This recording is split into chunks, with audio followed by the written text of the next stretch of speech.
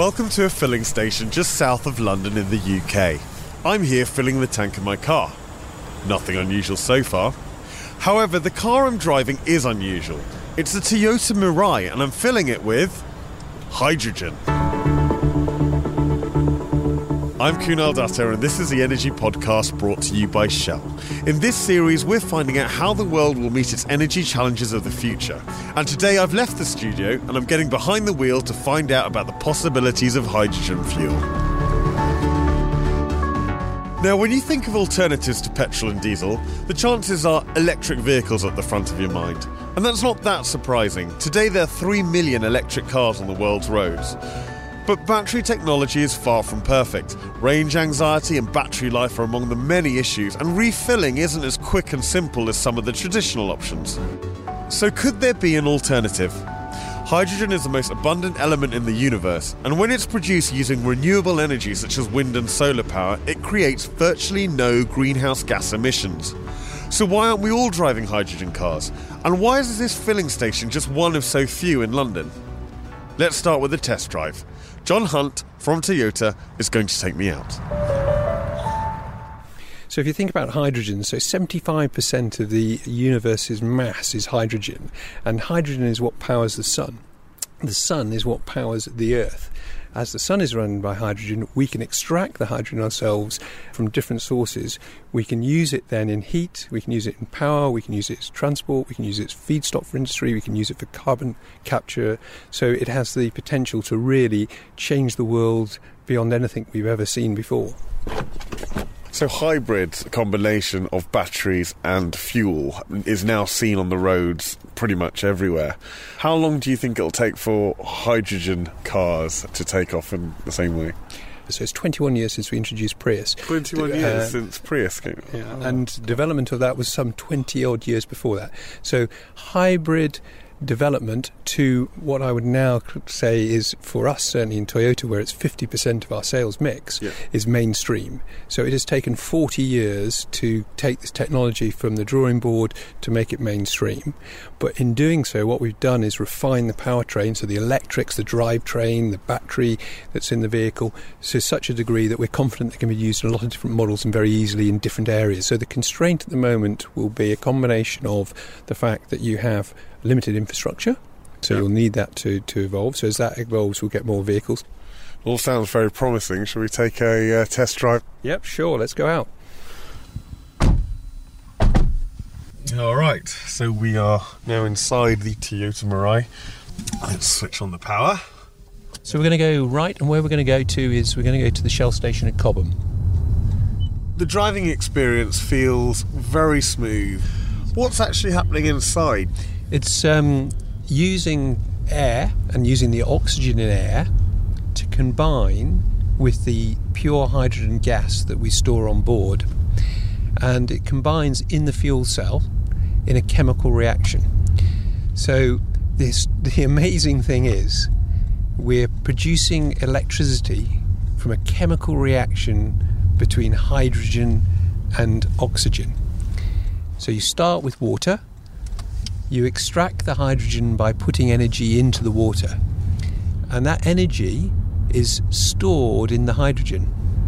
You're putting it through the fuel cell, which releases the energy and recreates the water you started with. Nothing is lost. In this car, it takes, if you started the process overall, to make the 5 kilos of hydrogen that drives this car, you need about 50 litres of water.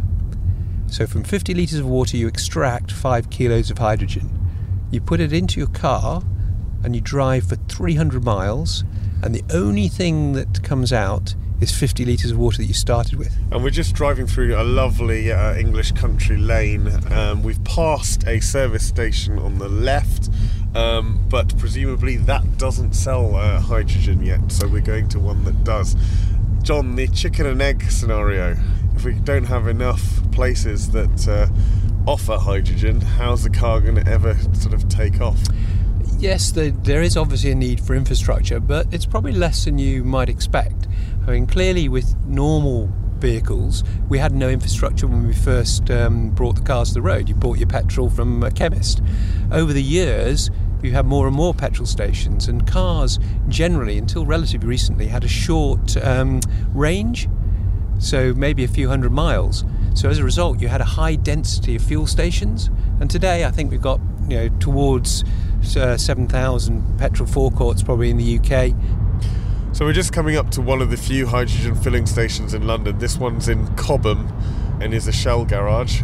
A lot of traffic and about 5 different lanes of cars refuelling on more traditional fuels. Here, right at the end, is the hydrogen section. It's fair to say it's fairly sparse. We are the only car parked up here at the moment, but it really gives you an indication of what the forecourts of the future might look like. Here in the UK, the government is working with a consortium to improve access to hydrogen infrastructure. That's managed by Element Energy, a UK-based low-carbon energy consultancy. Ben Madden is its director, and I met him at his office to find out more about the progress being made. In 2003, and in that period, just as around the start of this millennium, there were a lot of big advances in fuel cell technology, which got a lot of, technology advocates very excited. And they started putting the technology into vehicles and trying to prove that they could work. This is fuel cells. This is fuel cells that could use hydrogen. Yeah. And they quickly discovered that those vehicles were not giving the reliability that they needed. So they could make them work for the one-off demonstration in front of the chief executive, but there are all sorts of stories about how then they'd get around the corner and sort of push them out the way as the vehicles just never quite made it. So they effectively weren't able to get the reliability out of the fuel cell. I mean, if you think about what a fuel cell is, it's a fairly complex piece of chemistry which needs to happen on the surface of a film to react hydrogen and oxygen in a careful way.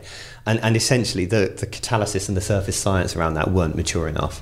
And it basically took another 15 years for that to get properly developed, to the point where today the buses that are running around the streets of London have over 30,000 hours of life on some of those fuel cells.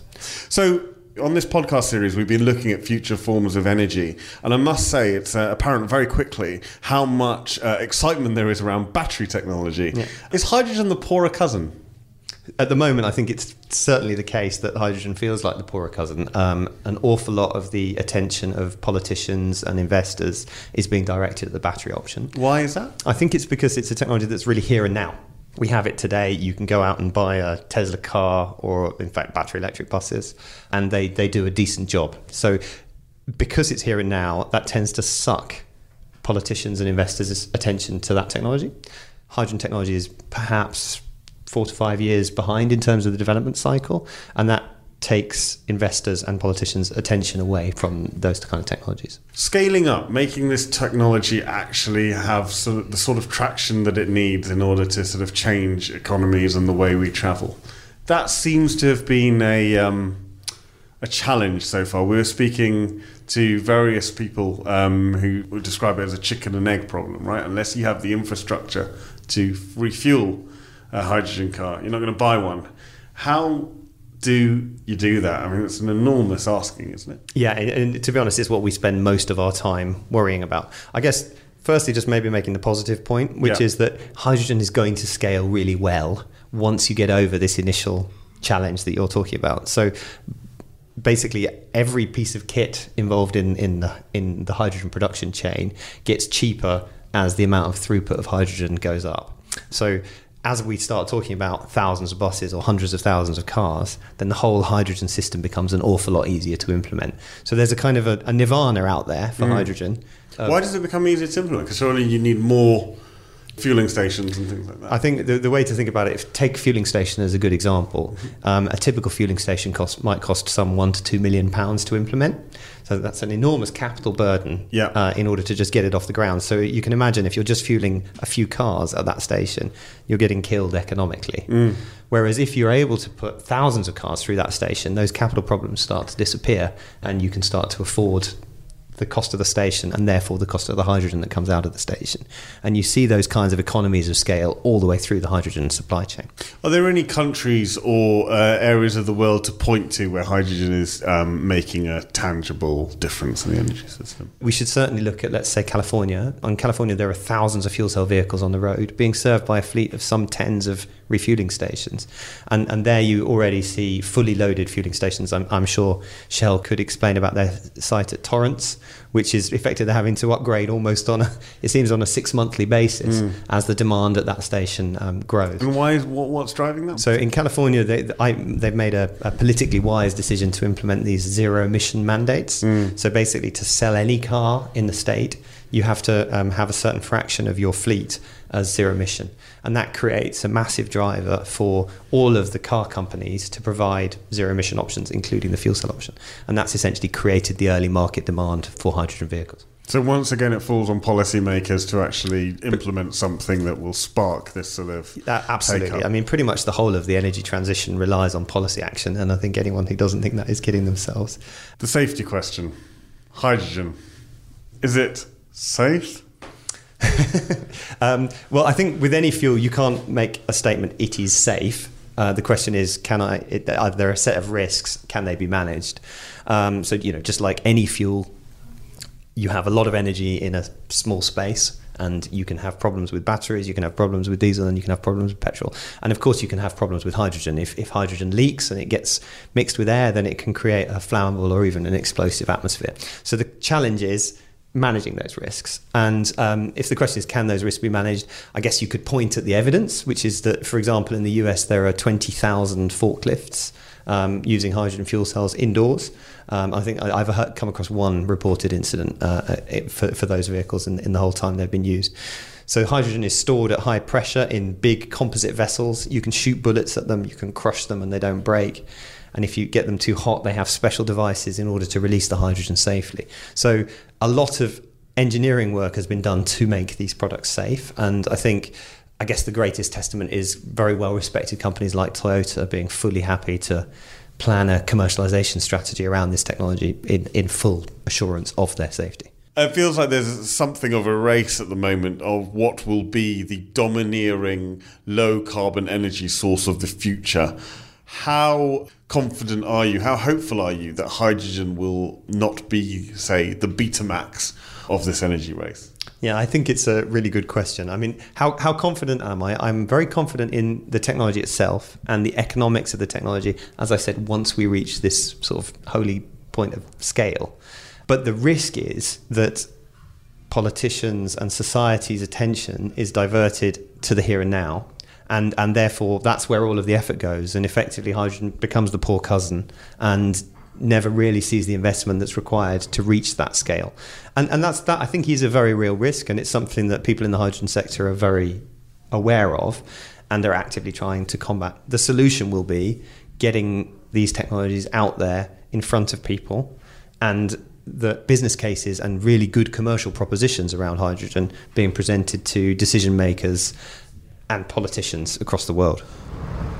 Well, we're back here at the fuelling station in southwest London, and I've been joined by Matthew Tipper, Vice President of New Fuels at Shell, Matt Rooney from the Institute of Mechanical Engineers, and of course John Hunt. Matt, just give us some context here. Why was Shell so keen to get involved in hydrogen technology?